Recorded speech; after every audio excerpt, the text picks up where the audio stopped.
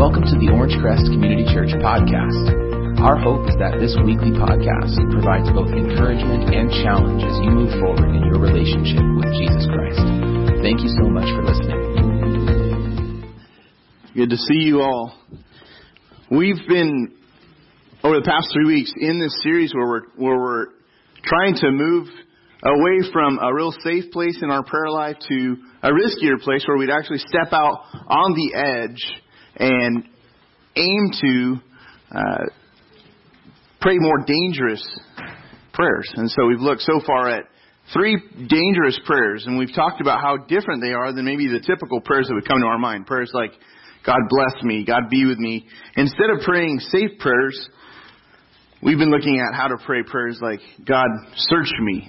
Search me is a pretty risky prayer to pray. Like, God, what do you see inside of my life?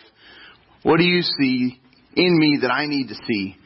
We also looked at the prayer, break me. And we talked about how to offer ourselves up and, hand over the things that maybe we're holding back from God and offer our whole lives up to Him. Last week, Scott spoke about praying strengthen me and how to be more specific and bold with our prayers. And so oftentimes we pray and it's because we have a need. I mean, that's what prompts us to pray most of the time, I think, is the needs that come up. We need some help.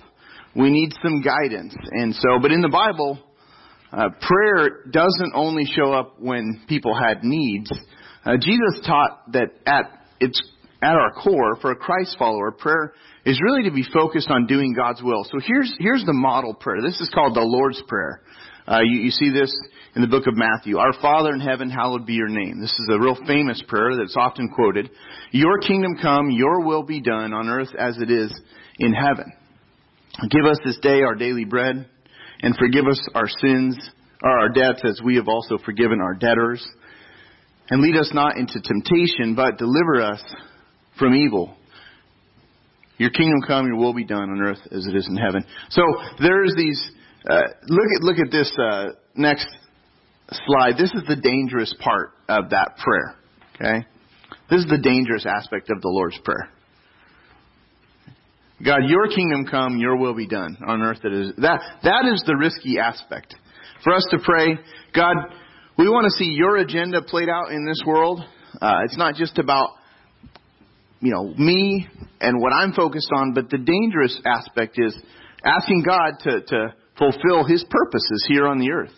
And when we start praying prayers like that, the danger, escalates. Our status quo really, really begins to change. If you begin to pray these prayers more consistently, your life is going to change.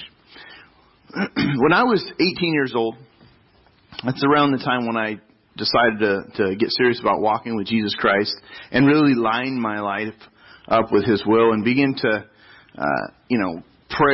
begin to pray and talk to God. It was at that same time when I began to sense God calling me towards ministry, vocational ministry. And I wrestled initially with the decision of going into ministry. I had studied something entirely different, and I was kind of afraid of what would my life look like if I went in this direction? What were the types of things I would have to do if I set out on this path of ministry? So there was a period of wrestling. Finally, I surrendered to God's will and set aside my plan and my agenda.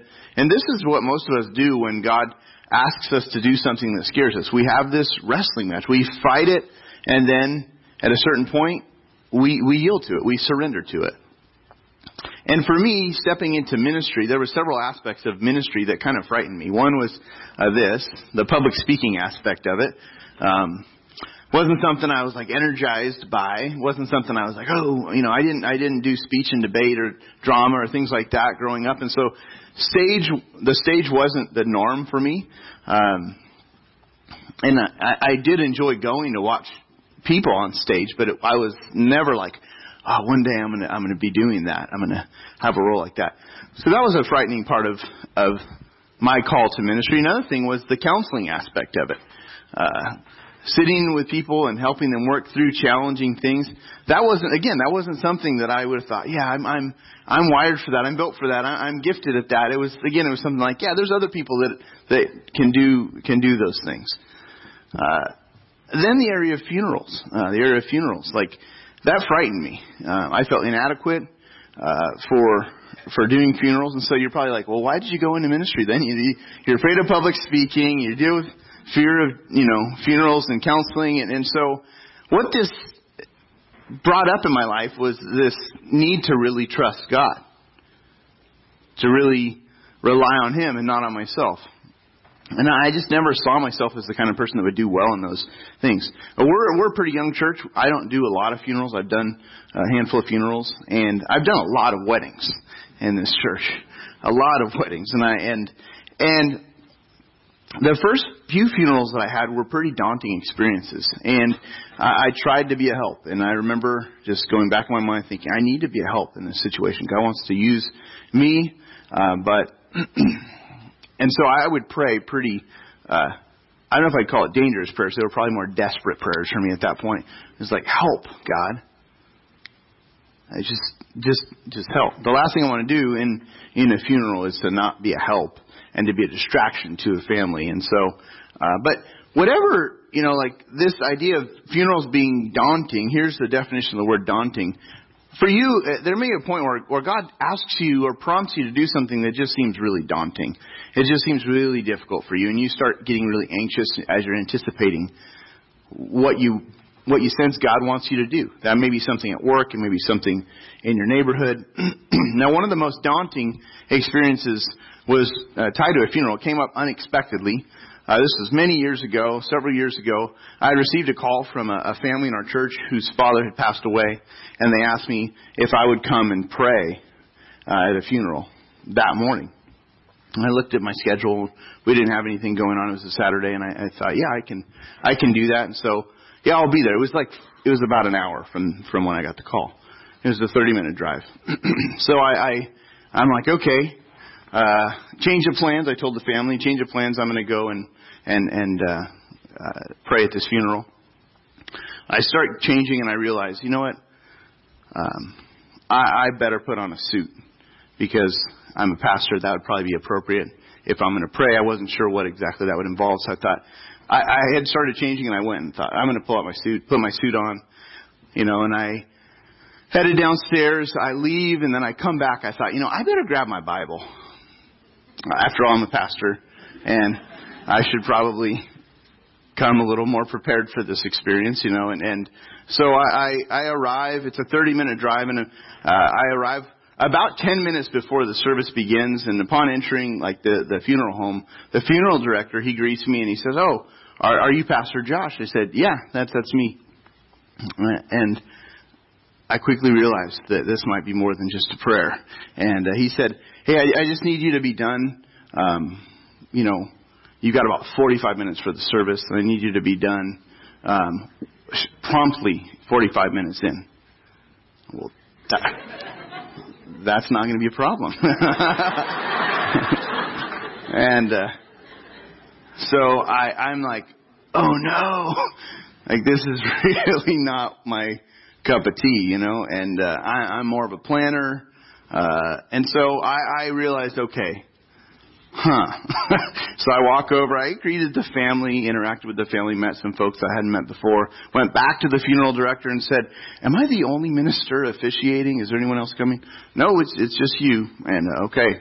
So I walk over to the caskets, an open casket, and I'd never met this man. This was the father of someone who'd worshipped here, and I'm looking at this man, his body, and I'm just examining everything that I can. There's a lot of pictures in the casket. There's a lot of pictures all around his casket, and I'm just studying everything. And then I go back to my seat, and I have my Bible, thankfully, and I highlight. I just kind of dog-eared some pages, and I asked the Lord, please help, God, please help. And the Lord did. I was able to lead through that funeral. It seemed to be a help. And after the service was over, the funeral director, he said, okay, now we're going to be traveling processional to the National Cemetery in Riverside. And have you done a military funeral before? A gravesite? I thought, no, I haven't. I thought, okay. So I get on the phone. I'm on the phone as I'm driving, and I'm like, I called two people. I'm like, well, what do? I got to do a gravesite service. It's in military. They said something about a 21 gun salute. What exactly do I need to do? And so I called two people that I knew would know, and they helped me walk through it.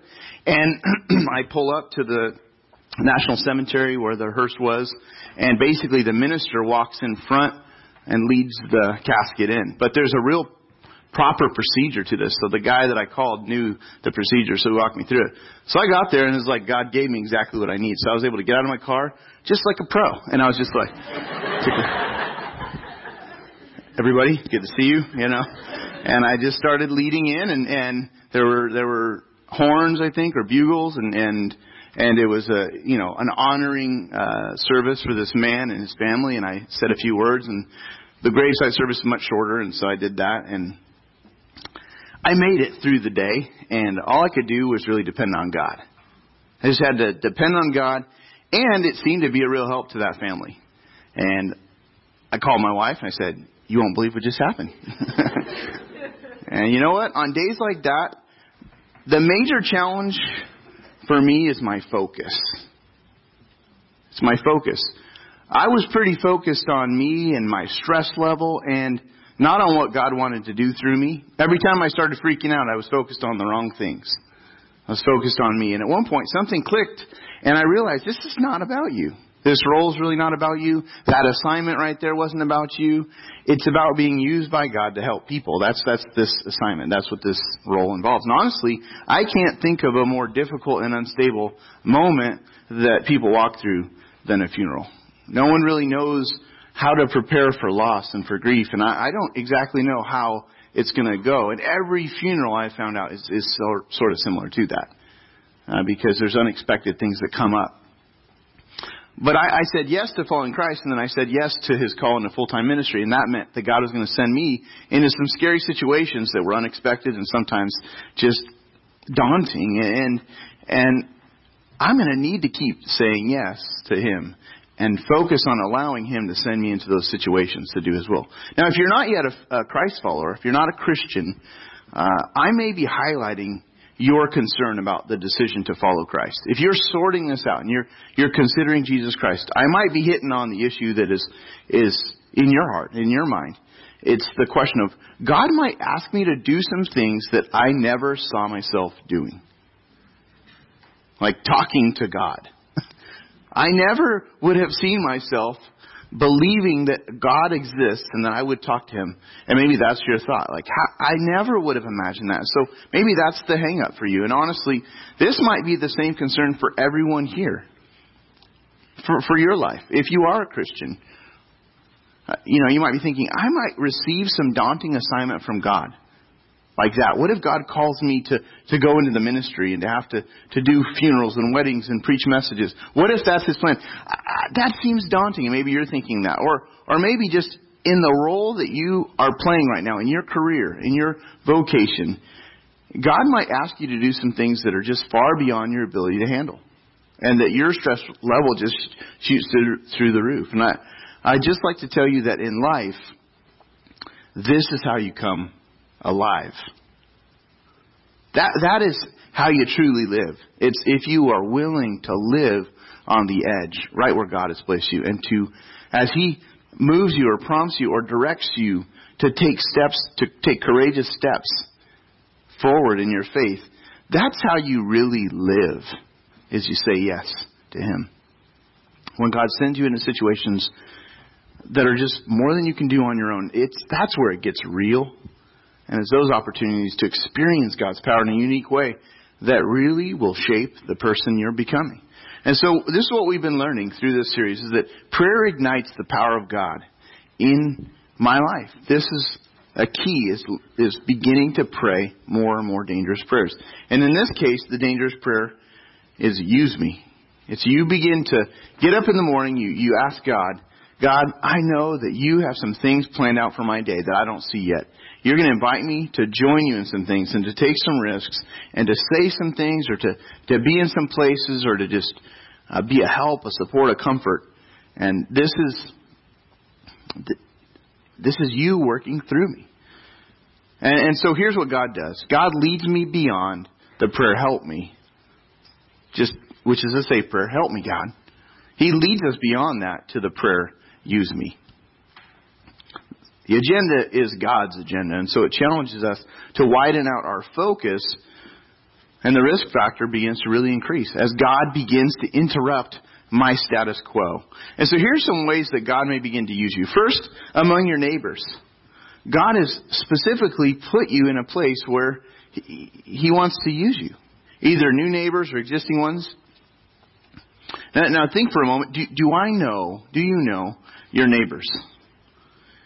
Do you know your neighbors on the sides of you? Do you know their names? Do you know who lives around you? If you do, you are not the norm. If you know your neighbors, you're not the norm. Because gone are the days of this. Well, hello there, neighbor. Gone are the days of Mr. Rogers. According to this article, few Americans today say they know their neighbors' names, and far fewer report interacting with them on a daily basis.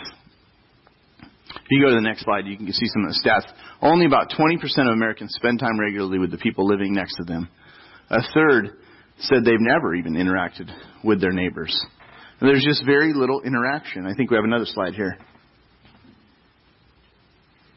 There we go. In a separate study, says 43% of Americans know most or all of their neighbors, but nearly a third said they know none by name. There's just less and less interaction in neighborhoods. So what if you and I began to really interact with our neighbors and really began to pray for our neighbors, praying that we could have a sense of community on our streets? Think about what God could do if you were available and said, God, use me. Not just, God, help me, but God, use me on my block. Think about all the ups and the downs that come up in your life. Now, that's happening in your neighbors' lives as well. All the ups, all the downs. And technology has advanced so far and so fast, it's allowed us to connect with the groups of people we want to be connected with, but God has actually placed us around some people intentionally.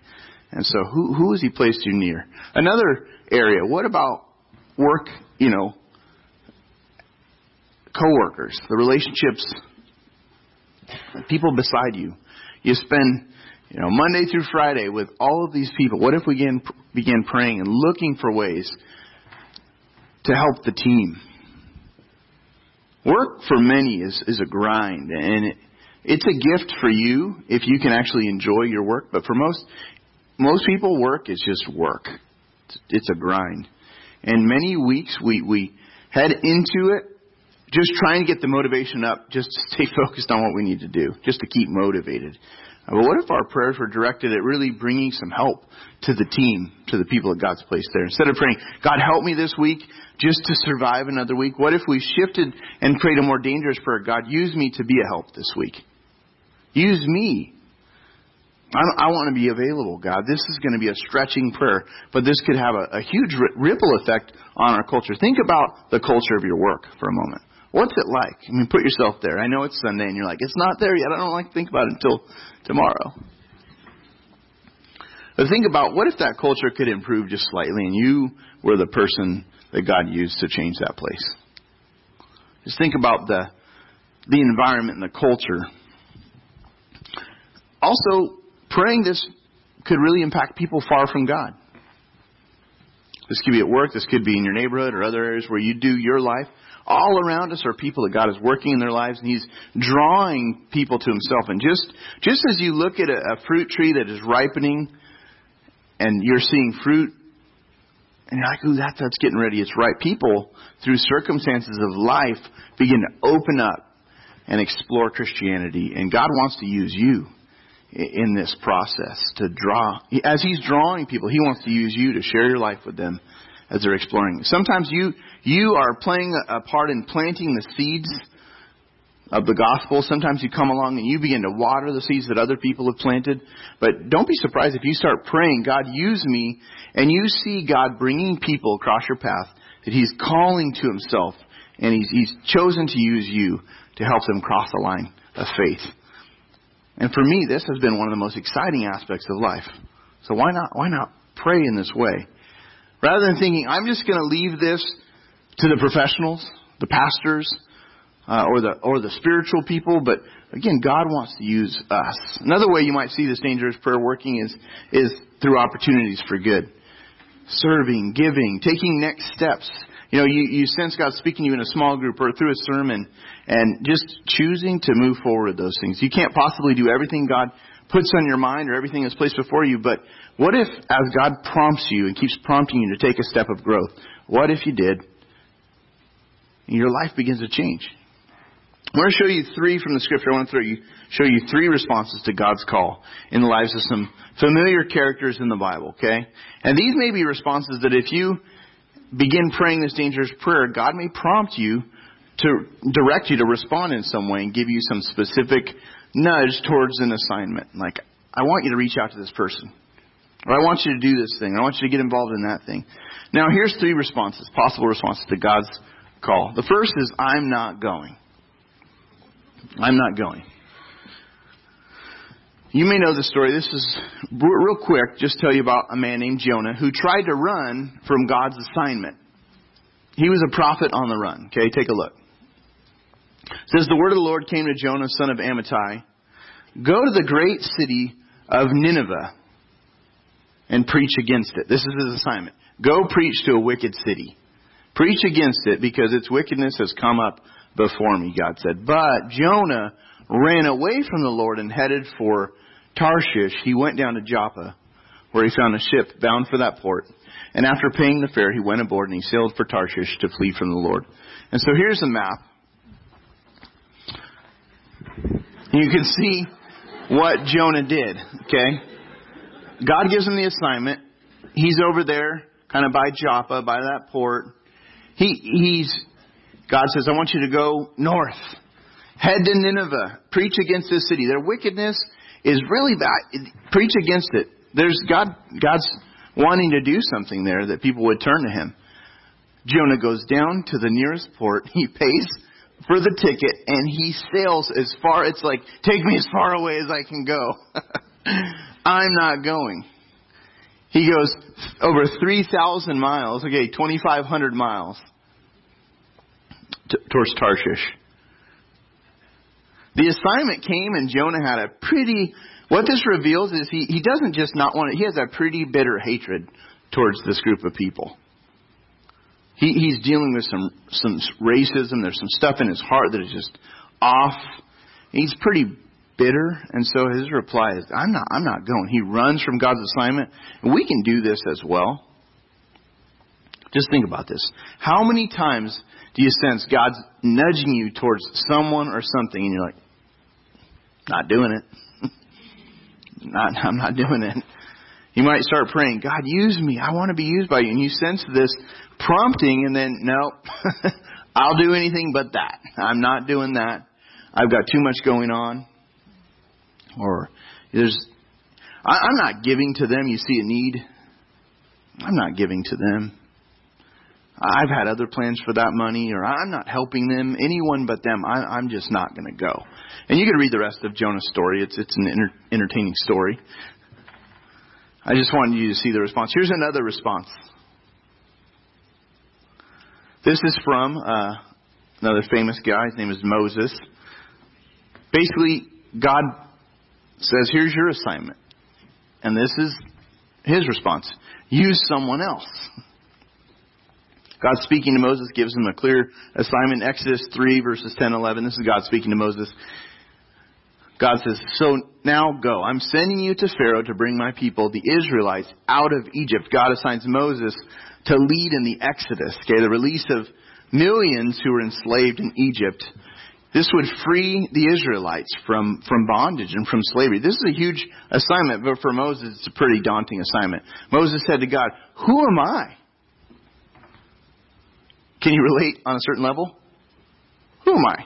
I mean, there's a better person for the job. Who am I that I should go to Pharaoh, the most powerful man, and bring the Israelites out of Egypt? He's just going to give them to me? He's just going to let them go? God says, yeah, he's going to release them. I'm sending you. Jonah, the other guy, said, I'm not going. Moses is saying, look, here I am, but you can use someone else. You've got the wrong person. In fact, there's this back and forth dialogue. You can read about it in Exodus chapter 3, where God proves His power, His great power, to Moses, and He just performs some miracles, just so that Moses knows, it's God. I'm God. I can do anything I want.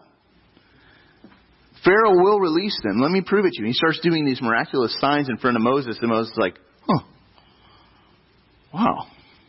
And then, no, I couldn't. Use somebody else. And he does another sign. And Moses has this back and forth. And still at the very end, Moses says this, oh Lord, please just send someone else to do it. I think this really does capture another response that comes up. What we do is we tend to put what we're willing to do for God in a box. Here's my box. This is my comfort box. It's my safe life. And we try to compartmentalize God, and we want to see the boundaries on our usefulness based on what we think of ourselves, or based on our past experiences, or even our skills or our personalities, like what I was sharing. But God is just, He's bigger than that box that we want to put Him in, and He keeps leading us to think and live outside of that box. And it's like He would say, hey, let me have that box. No. No, let me have that box. And, it's kind of like He wants to take the box and let me break that box. And again, check out the rest of the story here in Exodus to see what happens. Now here's the response that God's looking for. When God prompts us and when God gives us an assignment, here's the right response. I'm available to help. God, use me. And this comes from a man named Isaiah. He's a prophet to the northern kingdom of Israel. And he gets this assignment. And then I heard the voice of the Lord saying, whom shall I send, and who will go for us? And Isaiah said, here I am. Send me. In Isaiah's case, this was a man who had a genuine experience with God. This, prior to verse 8 here, in the beginning of chapter 6, Isaiah sees God. He's able to see God, and he sees angels near the throne of God. And Isaiah is he's a pretty broken man. He comes into God's presence, basically, and because he's in God's presence, he's very aware of his sin and his limitations. But he didn't let this whole experience hold him back. And sometimes people swing to the extreme of thinking, God couldn't use me, I'm not good enough. And that's kind of Isaiah. He sees his sinfulness. He calls himself a man of unclean lips who lives among a people of unclean lips. He's like, I've seen the Lord. I'm toast. I'm ruined. I'm a man of unclean lips, and I've just seen the Lord. And he's like, he's probably waiting to get fried in that moment. Like, I'm a sinful man. God couldn't use me. I'm not good enough. We can swing to that place. This is a possibility for all of us. I'm not good enough. Why would God use me? Does He know who I am? Does He know what I've done? Does He know my past? Or the flip side of this is a huge cultural lie that people embrace, which is, I'm a pretty good person. Sure, God would want to use me. It's like an overconfidence, an overestimation. But Isaiah, he had this real encounter with God. And even though he saw his own sinful condition, he experienced God's grace personally. There's this scene in Isaiah 6 where an angel cleanses him. And even though he is a sinful man, he experiences God's grace, God's forgiveness. And then he says, when God says, here's the mission, who's going to go and accomplish this mission? Who's going to go for us? Isaiah steps forward, here I am, send me. And God may never ask you to speak in public, or He may never ask you to lead in a funeral service where you're depending on God for what to say. And that might not sound that scary to you. Some of you think, I'd love to speak.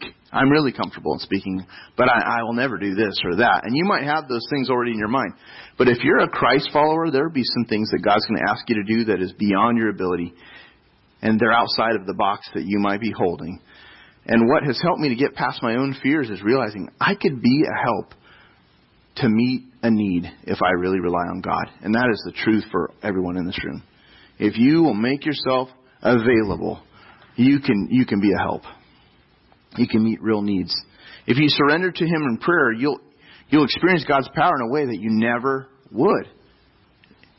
If you just tell God, no, not now, not today, not me, you won't experience those things. And so as our worship team joins me up on the stage, I want you to consider turning this into a next step this week. God, use me. Jot down something specific. Maybe as I don't know if that God has put some people in your mind or a situation or a circumstance in your life. But what do you sense God is asking you to do in response to this message this morning? What is that assignment that God seems to be given to you? Or maybe He's placed on your mind recently where you sense, okay, I think He is nudging me towards something specific. If you've got something, jot that down and then begin to pray and ask God to use you this week towards that. And when you wake up each morning, just keep praying. God, use me towards this. I'm frightened. This is daunting. I don't know if I can do this. But let God send you each day this week and watch and see what He does. Let's pray together. Father, as a group, we don't want to just live our lives playing it safe and go week after week and year after year experiencing some of the same things. But Lord, we would love to be used by You. We are making ourselves available to You. For those here that would say, I don't want to play it safe, then Father, would You provide opportunities and nudge and prompt us to be useful in Your hands this week. Lord, thank You for the many things You've done in our lives and our pasts that You want to draw out at just the right time to be a help. Whether it's to sit with people, to share with people, to comfort people, to give to people.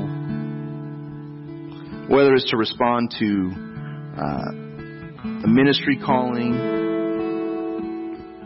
Whether it's to respond to You at work and just to be available in a different way. To be intentional, God. I pray, God, You would help us this week to identify the areas where You're leading us and then help us to respond with this prayer of usefulness, we ask. In Jesus' name, amen. Thanks, Josh. Would you pull out this card and finish filling out anything on this that you intended to leave with us today? In just a moment, you can drop that in the offering basket when it comes around. And if you came prepared to give, you can use the giving envelope that's in the program. There's also other ways to give as well. And as a church, we're fully funded and we stay on mission by the faithfulness of those that give here. And so thank you so much for your faithfulness in giving. Ushers, you can receive the offering this morning. And just one quick note, and it actually ties into this message. That search and rescue training that we highlighted earlier, it's in your program. That may be another next step you consider taking, is sign up for that. And that's God may be able to give you some new ideas and strategies for Him to use you in those places Josh mentioned, at work or all those different places. So, and then a quick logistic note. In the program it says Friday, June 24th. It's Sunday, okay? So June 24th is correct. But that's Sunday right after church on that day. So make that note or calendar change if you already wrote it down. And lastly, I mentioned this. If you're our guest, we'd love to meet you. So as soon as the song ends and we're dismissed, please come to the info table out in the lobby and we'll say hi to you there, give you that coffee mug. Would you please stand? We'll close with our final song.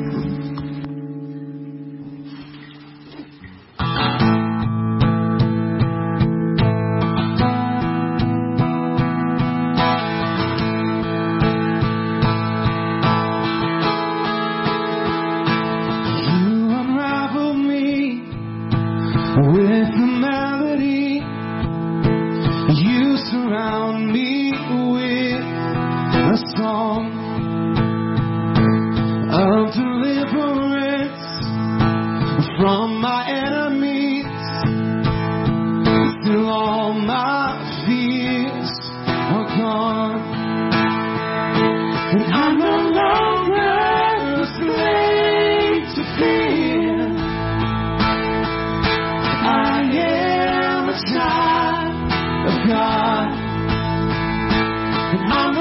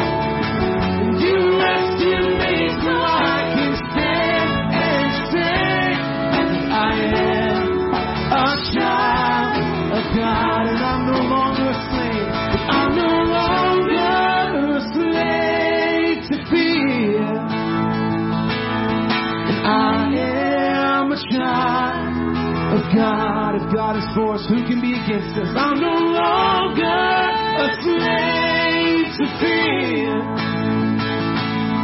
for I am a child of God. I'm no longer, and I'm no longer a slave to fear, and I am a child of God. He has called us children, and I'm no longer a slave to fear, for I am a child of God. Let's pray as we close. Father, we thank you for the opportunity to sing this morning, to gather and to hear from you, God, to be challenged, to pray bold prayers. And this week, God, we do ask that you'd use us as we consider our neighborhood, as we consider our workplace, God, our families. Lord, would you help us to get past ourselves, to understand that, God, you've called us children. And you've given us power, Lord, that is beyond anything imaginable. And as we tap into that power, God, we can really experience your help. So we ask for your help this week, God. Use us, Lord. We want to see just your outpouring, Lord, in those areas that we looked at. And so we ask for your help, God. Use us this week in Jesus' name. Amen. Have a great week to respond to you this morning in light of those truths, Lord. And we need a perspective shift at points, God. We can forget just the simplicity and just the beauty of the gospel, God. And so I pray that this morning our hearts would be reconnected with those truths. And, Lord, that you would work in us. You would also just speak your truth to us, Lord. We desperately need your perspective and angle on life. We need your perspective and angle on who we are and how we approach life and how we do relationships, God, how we do church, how we do work and marriage and family, God. We need your help. And we thank you that you give it, God. You've given us your word. You have shown us yourself. And we ask that you just communicate to us this morning, Lord. Would you challenge us? Would you help us to really move from the place that we are, God, towards you in faith? We ask for your help to do these things in the name of your Son, Jesus Christ. Amen.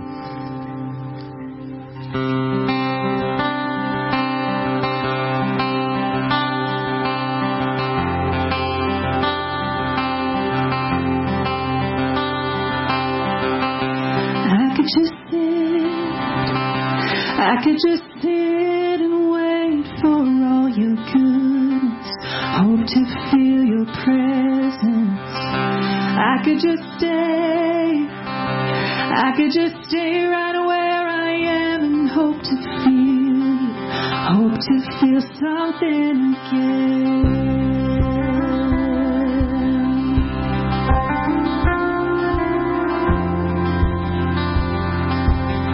And I could hold on.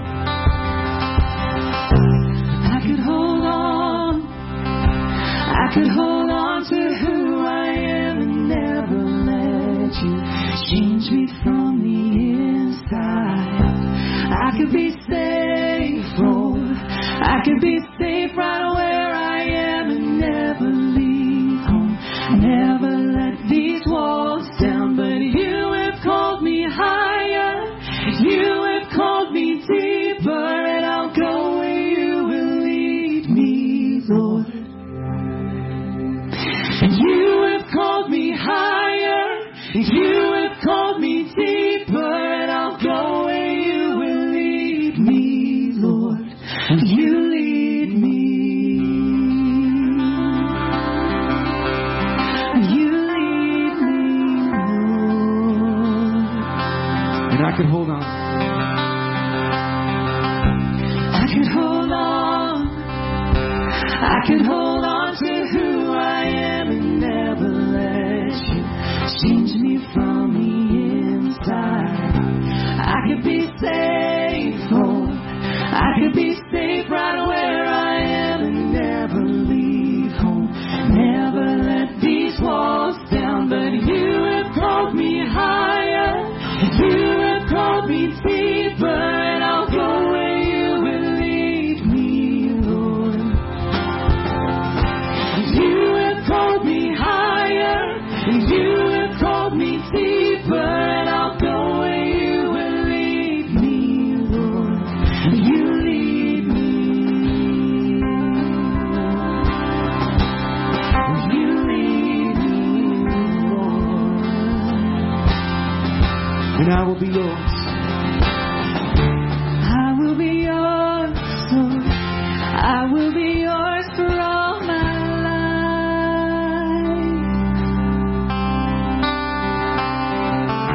I will be yours, Lord. I will be yours for all my life. I will be yours, Lord. I will be yours for all my life. So let your mercy. Oh, I will be yours, Lord. I will be yours for all my life. So let your mercy light the path before me. 'Cause you have called me higher. You have called me deeper, and I'll go where you will lead me, Lord. You have called me higher. You have called me deeper, and I'll go where you will lead me, Lord. Oh, 'cause you have called me higher. You have called me deeper, and I'll go where you will lead me, Lord. Oh, 'cause you have called me higher. You have called me deeper, and I'll go where you will lead me, Lord. You lead me. You lead me, Lord. You lead me. You lead me, Lord.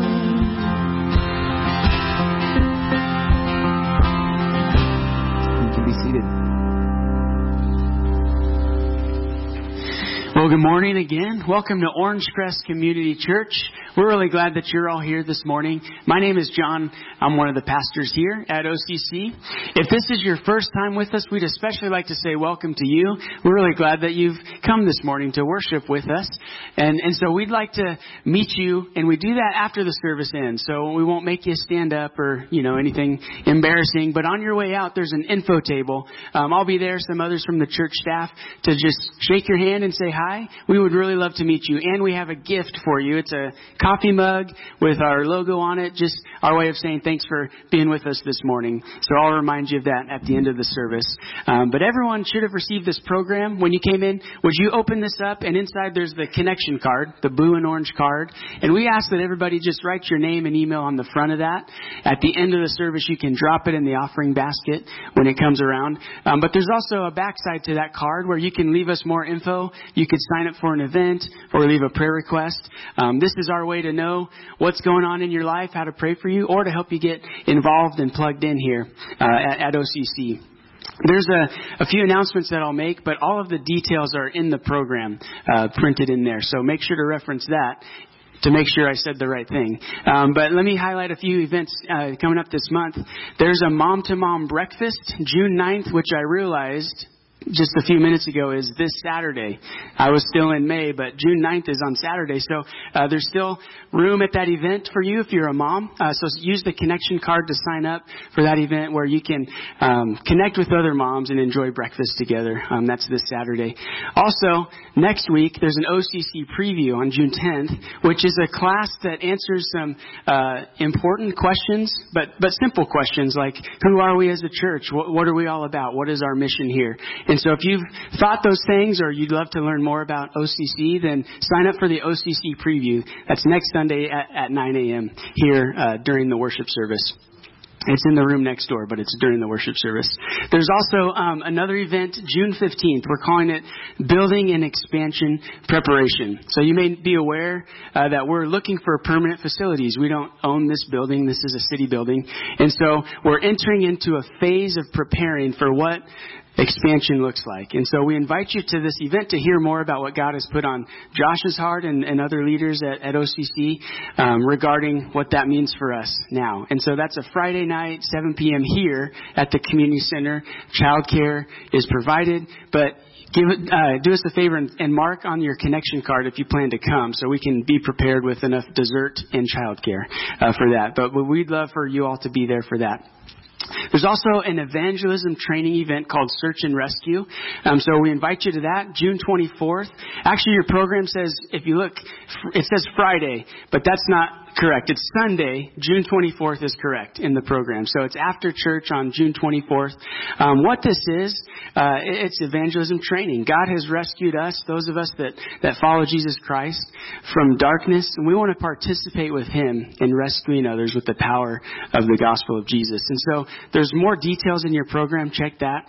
But this is unique. We haven't done this in a while in this format where everyone comes together and we get fired up together about rescuing people from darkness. And so use your connection card to sign up for that. Lastly, there's a 50s Plus dinner event on June 30th, at the end of the month. So come and enjoy. Here's the detail. Delicious, patriotic themed American meal. All right? So if that doesn't pique your interest, I don't know what will. I wish I could attend, but it's for 50s Plus, and it's a time to meet people, build friendships, be encouraged by one another at that event. So use your connection card to sign up for that as well. I believe that's it for the announcements. Let's continue with our service. Would you stand? I'll pray and we'll continue. Dear God, we thank you so much that you brought us here this morning. God, we recognize that you are in control of all things, like the Bible says, but we experience that. We know that you are real and you are in charge. God, and another reality is that we just saying you call us deeper and higher than our own minds want us to drive us. We want to stay safe and comfortable, but you have far greater plans to use us. So we recognize that this morning. And I ask that as Pastor Josh comes, that you would speak through him. You would speak to us individually. Help us to understand your word and to know what that means for our lives today. God, you really are so loving and gracious to us that you've called us out of darkness and give us this chance at a more meaningful and significant life. So we praise you for that right now, and we sing to you and praise you for who you are. In Jesus' name, amen.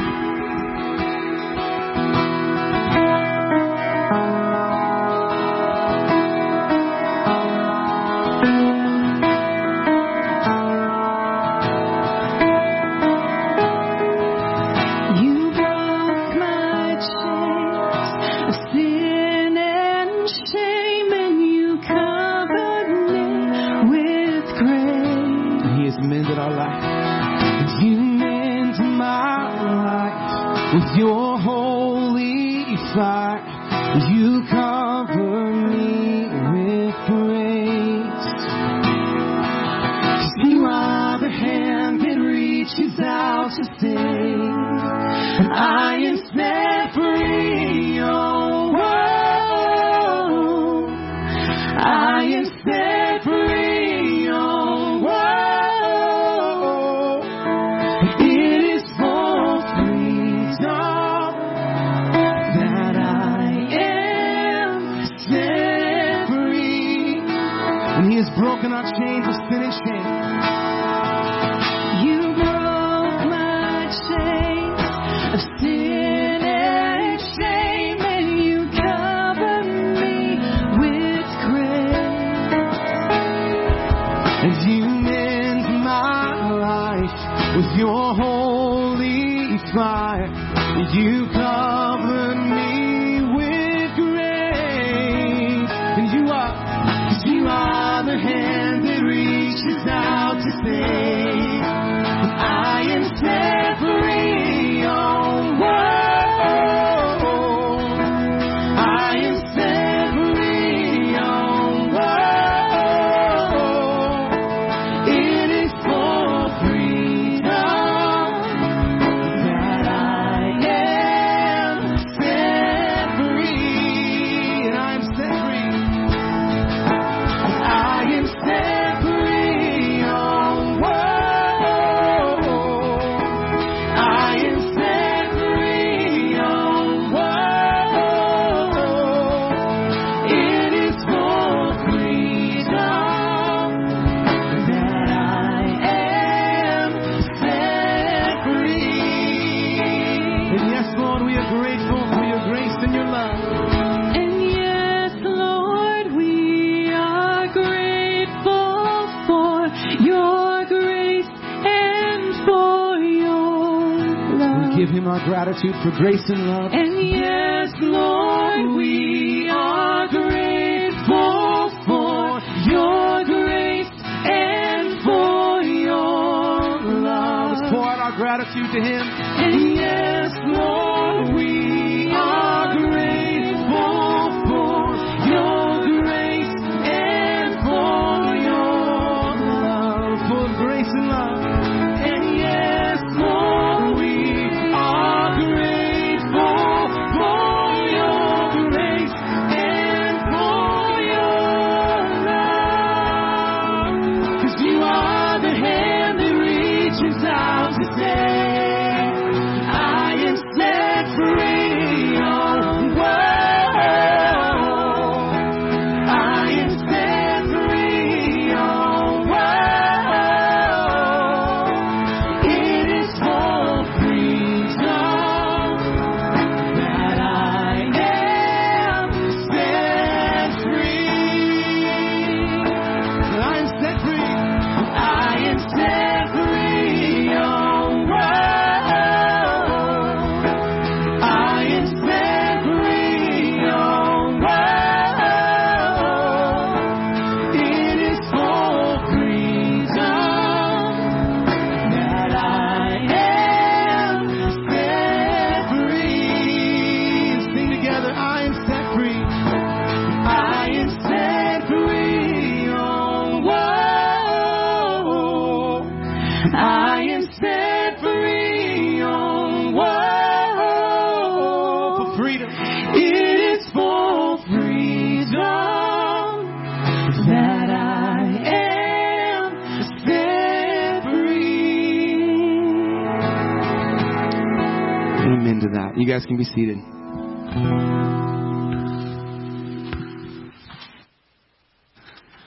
Good morning. It's good to see everyone here. We're a couple weeks into a series of messages on prayer. It's called Dangerous Prayers, and we've been talking about how to pray to get away from. Thanks, Cody. To move away from the comfortable prayers that we might pray and to step towards the edge and begin to pray more dangerously in our lives. And so we've looked at prayers like "Search Me," and that's the dangerous prayer, to ask God to show us what He sees. You know, He sees who we are. He sees everything about us, our thoughts, everything we've done. And the prayer "Search Me" is really to ask God to help us to see what He sees. We also looked at the prayer "Break Me," and then last week we looked at the prayer "Strengthen Me." And Scott talked about how to pray boldly and very specifically, and he gave some examples of ways that he's seen God come through and answer that prayer and challenge us in that. And so we're looking at this area further, and I was paintballing yesterday. 40-year-olds probably shouldn't paintball, okay? There probably should be like a 30 and under law for that. So when I got the call that it was me paintballing with some friends, I was like, really? Come on, guys. But I went paintballing, and I prayed some prayers. Cover me. Anyway, it went okay. I'm here standing, and I'm okay. I did get shot a few times, you know. Not going to mention any names, though. You know who you are if you're here. So, no, it was a lot of fun. We had a good time together, and when you're in situations like that, you're amped up. And okay, I'm going to turn a corner to the message here because I could get real sidetracked about this point. But this subject of prayer, we typically, what is safe for us in prayer is to pray the prayer, help me. Help me. And so I want to talk about how do we go up a notch and not just pray the prayer, help me. We often pray, God help me, I need your help. And so the prayer help me, it's a good prayer. It's certainly a good prayer. We find this prayer in the Bible. We find people praying this prayer. The Lord's Prayer, very familiar prayer out of Matthew. Our Father in heaven. This is the Lord's Prayer. Our Father in heaven, hallowed be your name. Your kingdom come. Your will be done on earth as it is in heaven.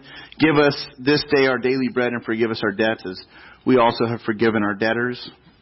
And lead us not into temptation, but deliver us from evil. Now, here's the dangerous part of that prayer. The dangerous part of the prayer is that statement, your kingdom come, your will be done. That's the most dangerous part of that, of the Lord's Prayer. And the prayers we're looking at in this series, they're dangerous to our status quo. If you begin to pray them consistently, your life is going to start changing. It's not going to be the same. Now, when I was 18 years old, that's around the time when I started getting serious and with my relationship with Christ and began to move forward in that. And it was around that same time that I started sensing a call towards vocational ministry. And so it brought about a major shift in my career focus and my studies. And I initially really wrestled with that decision because honestly I was afraid of what would come into my life or what my life would look like if I set out on the path towards ministry. And eventually through some wrestling I surrendered to that, and I'm a pastor. I've been in ministry for many years now, and this is a lot like what most of us do when God begins to give us some clarity on an assignment, or God asks us to do something that scares us. We fight it, we wrestle, and then you either say no or you surrender to it and you move in that direction and you say yes. Now, there's a few aspects of this role as a pastor that I just really didn't want to do. One was the public speaking aspect, and that's a big part of my job. In school, I can still remember, since I'm short, I almost always would position myself near the back of the room in most classrooms, because since I was short, I could I didn't even really have to duck in my seat or anything. I was just short enough to where I could be shielded by the taller people, and then the teacher wouldn't ever call on me. I just didn't like talking in front of the class. I didn't like the public speaking. I didn't do for the most part, I didn't do speech and debate and those things on stage. And so this idea of getting up and speaking weekly to a group of people, that's kind of a frightening experience. The counseling that comes up in the role of a pastor, again, not something that feel like I'm super wired and gifted in. Another area that really was frightening for me was funerals. Conducting funerals and leading through funerals. I felt inadequate in many ways for this role. And so when the assignment towards ministry came, it wasn't this is the perfect fit. It all just makes sense. Really, for me, it felt like, really? And as a church, now we're about 11 years in, 10 to 11 years in now, and we're a pretty young church, and so I haven't done a whole lot of funerals. I've done some funerals. I've done a lot of weddings. We've had a lot of weddings here at this church, but when it came to funerals, the first few funerals that I did, those were pretty daunting experiences. And you may have had, here's a definition of daunting. something when just you're dealing with this anticipation towards doing this because you're just uncomfortable or unfamiliar, or the experience is really intimidating. And so when it comes to our assignments in life, we can get this is a daunting task that I've been asked to do. And one of the most daunting came unexpectedly. It was several years ago. I received a call from a family whose father had passed away, and they asked if I'd be willing to pray at the funeral that day. And I checked my schedule and I could, and so I told my family, I'm going to go, and it's about a 30-minute drive, and it was about an hour until the funeral started. And so I thought to myself, okay, I'm going to get the family ready. I'll meet up with them later in the day. I'll go and pray at this funeral.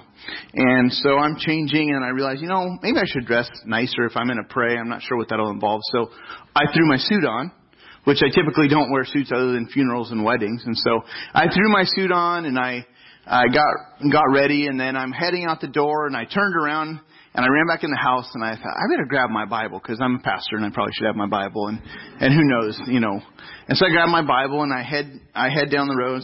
It's a little bit of a drive. I get there about 10 minutes before the funeral starts, and upon entering, the funeral director meets me at the door, and he said, "Oh, you must be Pastor Josh." I said, "Yeah, that's me." And he just said, "Hey, I just need you to make sure that you're done, and you keep this under 45 minutes. And I'm like, the prayer or what? I'm thinking, I could definitely do that. That'll be no problem, And then I realize what's happening, and I'm like, and so I walk over, I greet the family, and then I went back to the funeral director, and I found him, and he just said, "Am I the only minister officiating today?" And he said, "Yeah." Okay. So I'm like, this is for me, this is probably the most uncomfortable experience you could put me in. I'm a planner. I like to know what's going to happen. I like to have my plan in place. And so I'm like in pretty deep at this point over my head. It was an open casket service. And so I walk over to this casket, and I'm just looking at this man in this casket. And, he's the father of a family in our church and previously in our church. And I'm just studying everything I can. There's pictures throughout the casket of his life, and there's pictures on some boards behind the casket. And so I'm just observing everything I could from what I could gather. And then I walked back to my seat, and I just was like, oh God, what do I do? And I'm just scouring my mind for verses or anything that would help. And so I'm dog-earing my Bible, and I'm just kind of in my mind putting together some direction. I lead through the service. It seemed to be a real help to people, and I was like, whew, And then the funeral director, he approaches me again, and he informed me, we're going to be traveling now in processional to the National Cemetery, Riverside National Cemetery, and we have, another 20 minutes. We have to be done in about 20 minutes. You do the gravesite service there. I've never done a gravesite service at this point. And he said, have you conducted a gravesite? They're pretty particular in how this goes. So I leave, and I get on the phone, and I call 2 different people, and I said, I just did a funeral I wasn't expecting to do. Now I got to do a gravesite.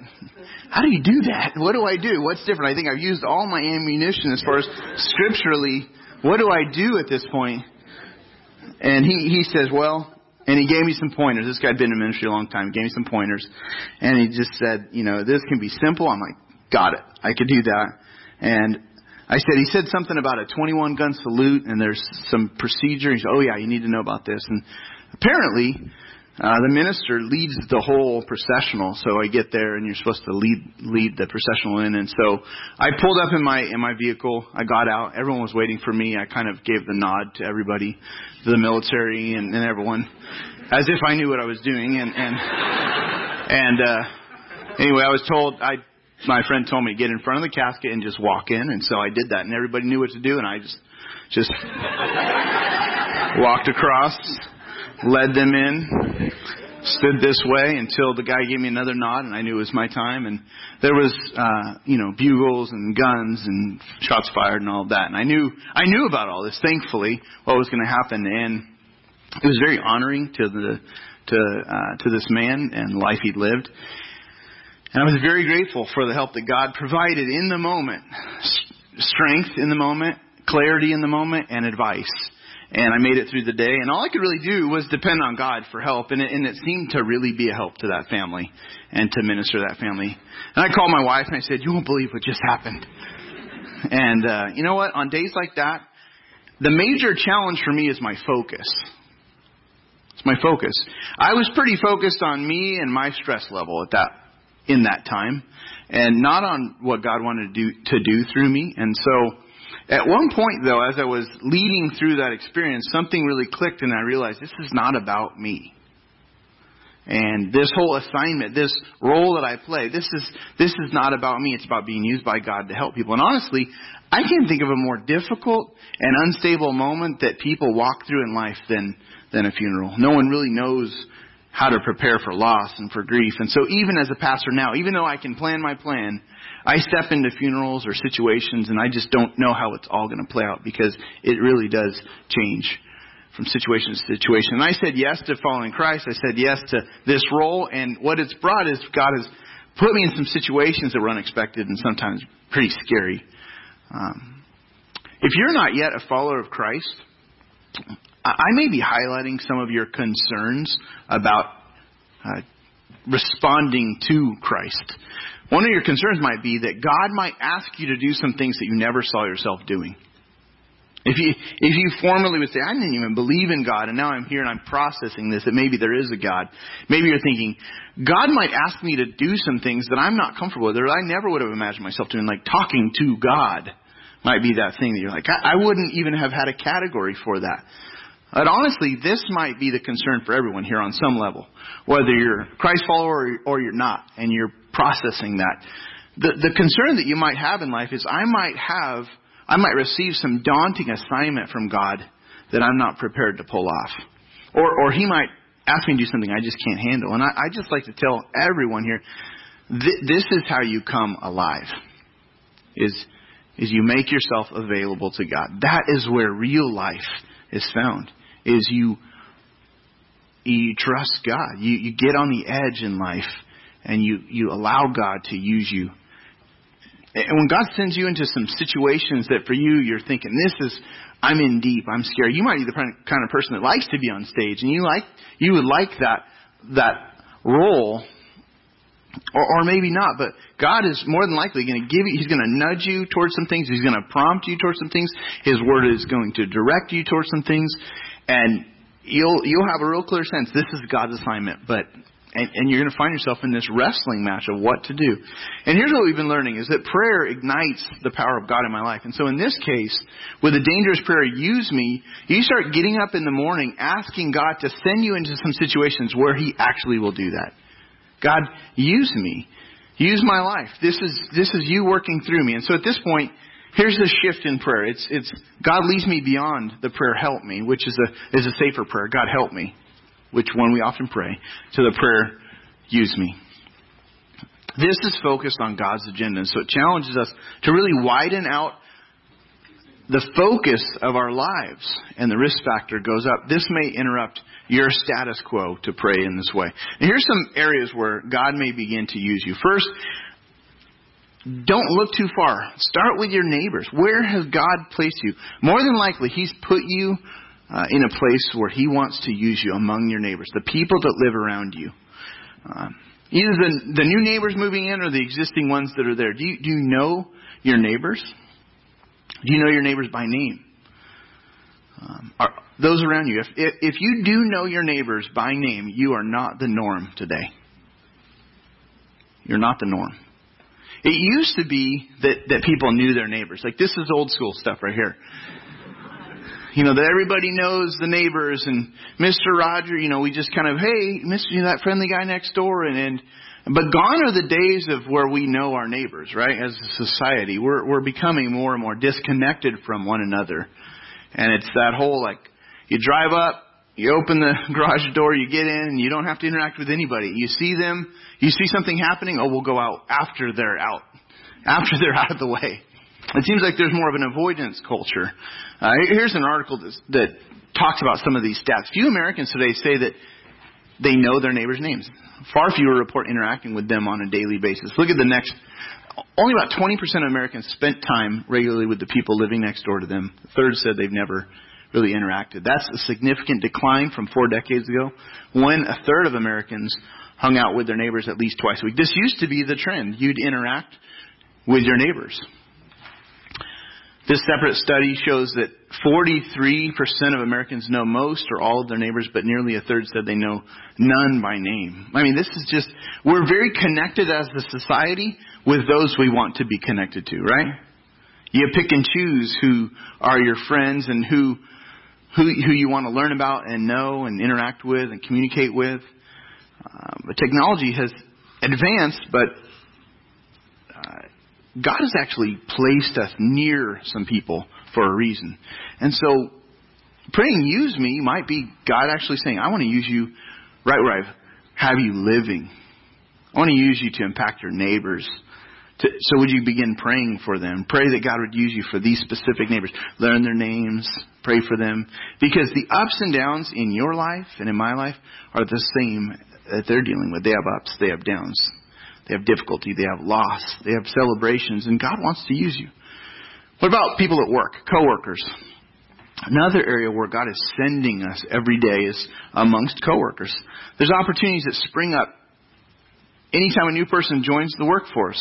What if we began praying and looking for ways to help the team? The reason this is important is because work is, for many of us, it can be a grind, and it can be just a real struggle to stay motivated from day into, just every day, working up the motivation. Or Sunday, maybe today, I'm working up the motivation to go into work tomorrow. And what if our prayers really directed at bringing some help to the team, bringing a boost to the culture, bringing a lift to the environment of your workplace? Instead of praying, God, help me this week to survive, what if we shifted and God used me to be a help this week? Another one is people far from God. Again, God has placed us near some people, and this could be at work, it could be in your neighborhood, but all around us are people that God is working in their lives and drawing them to Himself. And just as you see, fruit ripening on a tree, God is doing that in the lives of people all around us. He's drawing people to know Him. He's ripening people who used to be turned off to God. Now they're exploring, and He wants to use you in that process. And sometimes you play the part of planting seeds and sharing your faith, and you're the first person to share your faith with a person. Other times you come alongside a person and you're watering the seeds that have been planted by others. But God He's working. He's calling people to Himself, and He wants to use us. Another way you might see this is just opportunities for good. You take away. So we take away so much content these days, from whether it be messages or small group studies or radio, the radio and music, or time, our own personal time with God, where you sense God is nudging you towards serving someone or giving to someone or taking a next step of faith. You can't possibly do everything, but what if you decide to just respond more regularly, take steps of growth, and say, God, use me. Use me this week. I want to take a step this week of obedience. I don't want to just live another week of spectating and watching you work in the world. I want to be a part of what you're doing here in the world. So I want to show you three responses to God's call from pretty familiar Bible stories. And so these stories are, we probably will identify with one of these three responses. So if you begin to pray the dangerous prayer of use me, and God, He gives you some clarity and starts nudging you or prompting you towards some action or some assignment, this might be one of your responses. The first one is, I'm not going. I'm not going. This is from Jonah. You may know the story. It was about a prophet who God wanted to use, and God's assignment for Jonah was to take a message of repentance to a pretty wicked group of people from a place called Nineveh. And Jonah was like a prophet on the run. Take a look at the first 3 verses of the book of Jonah. The word of the Lord came to Jonah, son of Amittai. Go to the great city of Nineveh and preach against it. That's his assignment. Preach against this city because its wickedness has come up before me. Now, most of us wouldn't want this assignment. You're the guy to go tell, some bad news. Basically, God, your wickedness it's so bad that God has sent me to preach against you, to say, stop being so wicked and turn to God. I mean, most of us wouldn't want that assignment. But Jonah does this. Jonah ran away from the Lord and headed for Tarshish. Okay? He went down to Joppa where he found a ship bound for that port. And after paying the fare, he went aboard and he sailed for Tarshish to flee from the Lord. So he's given his clear assignment. This is what I want you to do, Jonah. And this is what he does. Here's a picture. So you see, he boards in Joppa. He's supposed to go 550 miles north to Nineveh and preach against them and tell them, turn around, stop going your own way, turn to the Lord. And instead he boards a ship and he's like, how much does it cost to get as far away from here as possible? And so he sails to Tarshish to run. And he's on the run. And the assignment came, it was very clear. Go to Nineveh. It's not like you got things wrong. What's that? Tarshish? Nineveh? Tarshish? No, I mean, it's clearly Nineveh. But this reveals his bitter hatred towards this group of people. He doesn't want anything to do with them. And you see that. And I want to encourage you to read Jonah or refresh yourself or read it for the first time. But you'll see his hatred showing up when he continues to wrestle with this assignment, because God intervenes in a pretty miraculous way. But what I want you to focus in on is the response. His response. I'm not going. We can do this, can't we? I'm not going to do that. Sorry, no, God.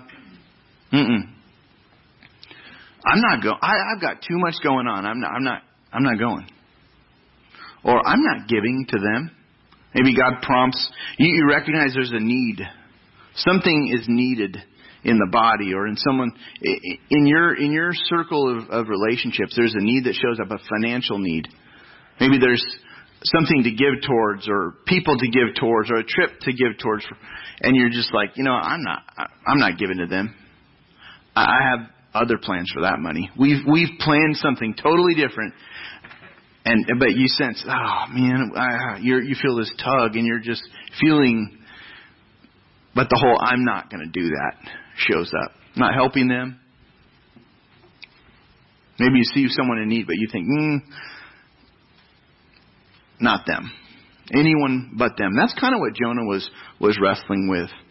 And you can read the rest of that. I just want to see the response here. Here's another response that shows up. God's call and direction assignment comes to a man named Moses. He basically told God this: use someone else. God is speaking to Moses, and he gives him this assignment. This is God speaking. So now go, Moses. God says, I'm sending you to Pharaoh to bring my people, the Israelites, out of Egypt. God gives Moses the role of deliverer to lead millions of people who are held captive in Egypt. He's supposed to go and approach Pharaoh, the most powerful man, and say, God says, let my people go. Moses is like, send someone else, God. Who am I?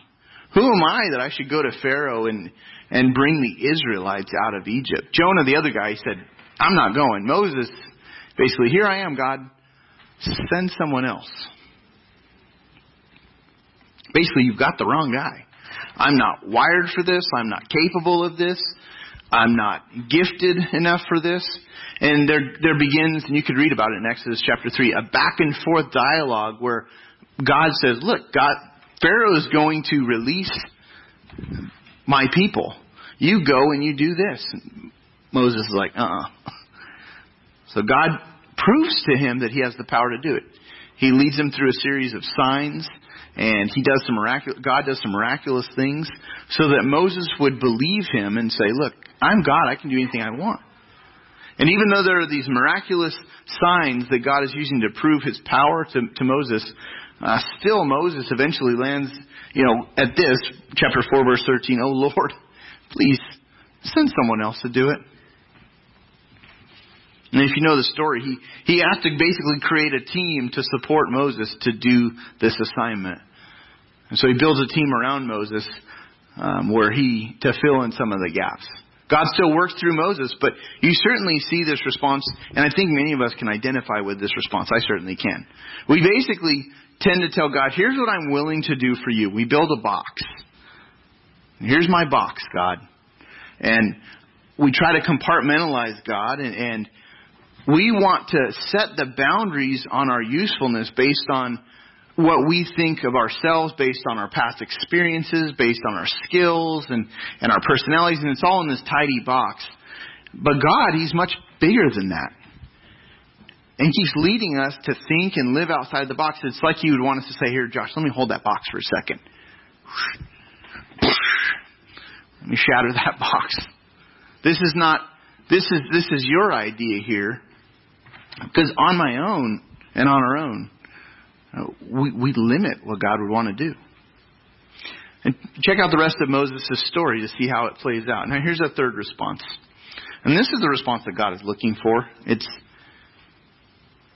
I'm available. I'm available to help. This comes from Isaiah chapter 6. And Isaiah is a prophet to the northern kingdom of Israel. And basically, the verse here, we'll read the verse and then we'll back up. "Then I heard the voice of the Lord saying, whom shall I send? And who will go for us?" God is speaking. "Whom shall I send? Who will go for us?" And I said, Isaiah says, "Here I am, send me." In other words, I'm available. Use me. Now this guy, Isaiah, he's a man who had a genuine experience with God. If you back up in the chapter, Isaiah 6, verse 1, he sees the Lord. He's able to see like the throne room of God, and he sees angels, and he's in the presence of the Lord. He's being given this assignment. And when he's in God's presence, he realizes, here's holy God with these angels around him, and he realizes, I'm in trouble. Isaiah describes himself, and he said, I'm a person of unclean lips. I live among a people who have unclean lips. And he starts getting concerned for his safety at this point, because he's in the presence of Almighty God. And so he cries out, "Woe, woe to me." He's probably expecting that because of his sin and his own life and his own limitations, he's assuming he's about to get fried because he's in the presence of God. Because he's unholy, Isaiah, and he's in the presence of Almighty Holy God. And he's thinking, how is God going to how is this even occurring? But he didn't let that hold him back. Sometimes people swing to that extreme of thinking, God couldn't use me. I'm just not good enough. I've done a lot in my past. I still do a lot of bad things. I still struggle. My heart is mixed and divided, and we can think the assignments come and we think, I'm not good enough. Or we can swing to the extreme opposite of that and have an overestimation of ourselves and think, I am pretty good. But Isaiah, he had this real encounter with God, and yet even though he saw his own sinful condition, he experienced God's grace personally. There was an angel that came and cleansed him in that moment, and then God says, "Who shall I send? Who will go for us?" And Isaiah says, "Here I am, send me." He experienced God's grace, he experienced God's forgiveness, and then he offered up his life to be used by God. And God may never ask you to speak up on a stage or to lead in a funeral service, but He's not going to just keep you in a safe place if you choose to walk with Him. He's going to keep leading you to take risks. He's going to lead you to pray more dangerously. He may lead you to help people that are hurting, and you might be the perfect person for that role through the things you've walked through. Or maybe you think, well, I haven't walked through those things. God, why would you want to use me? He may lead you to help people that are hurting still. And this might sound very scary and frightening to you, but if you're a Christ follower, there will be some things that God asks you to do that will just lead you far beyond your ability to do them on your own power, because He wants you to depend on Him. And what helps us to get past our fears is realizing that we could actually be a help to people that need the help if God uses us. And so I would encourage each of us this week to add this prayer to our lives. Use me. Use me. Use me near the people you've got near me. God, and I want to encourage you, there's a purpose. It's so exciting for me to see what God's been doing in the life of our church. And I just keep meeting more and more people who come through invitation. And God is using us as a church. Coworkers, neighbors, friends, family members. As we make ourselves available to Him, God keeps answering this dangerous prayer. And so I would encourage you, add this to your prayer life. As the worship team joins me up on the stage, get specific here. Maybe jot down, where do you think God wants to use you this week? Maybe jot down the name or the setting, or maybe if you have some thoughts, if God's been prompting you in something specific. Get real specific, and then let's pray in response to that together. Father, we thank you for bringing us here this morning. Thank you for these examples in Scripture, which I'm sure we can identify at points with all of these examples. Lord, help us to be people like Isaiah, who, in our response, knowing that you know who we are, you have searched us, you know us, and yet you invite us to participate with you and to be used right here and right now. So God, I pray for the people of this church, Lord, that you would give us courage, Lord, to pray this prayer, and then help us to respond as you lead us forward, and as you give us specific nudges or assignments or promptings, Lord, from your word. Help us to be people who don't play it safe, but who are willing to trust you, Lord. And even in those moments when we don't know what we're going to say, Lord, that we would even trust you to get in the situations that lead us to uncomfortable spots so that we could be helpful, Lord, so we could be useful. We desire that, Lord. We pray in Jesus' name. Amen. Thanks so much for joining us today. We pray you've been encouraged by the message and equipped to move forward in obedience to God's Word. Join us again next week for another Orangecrest Community Church podcast.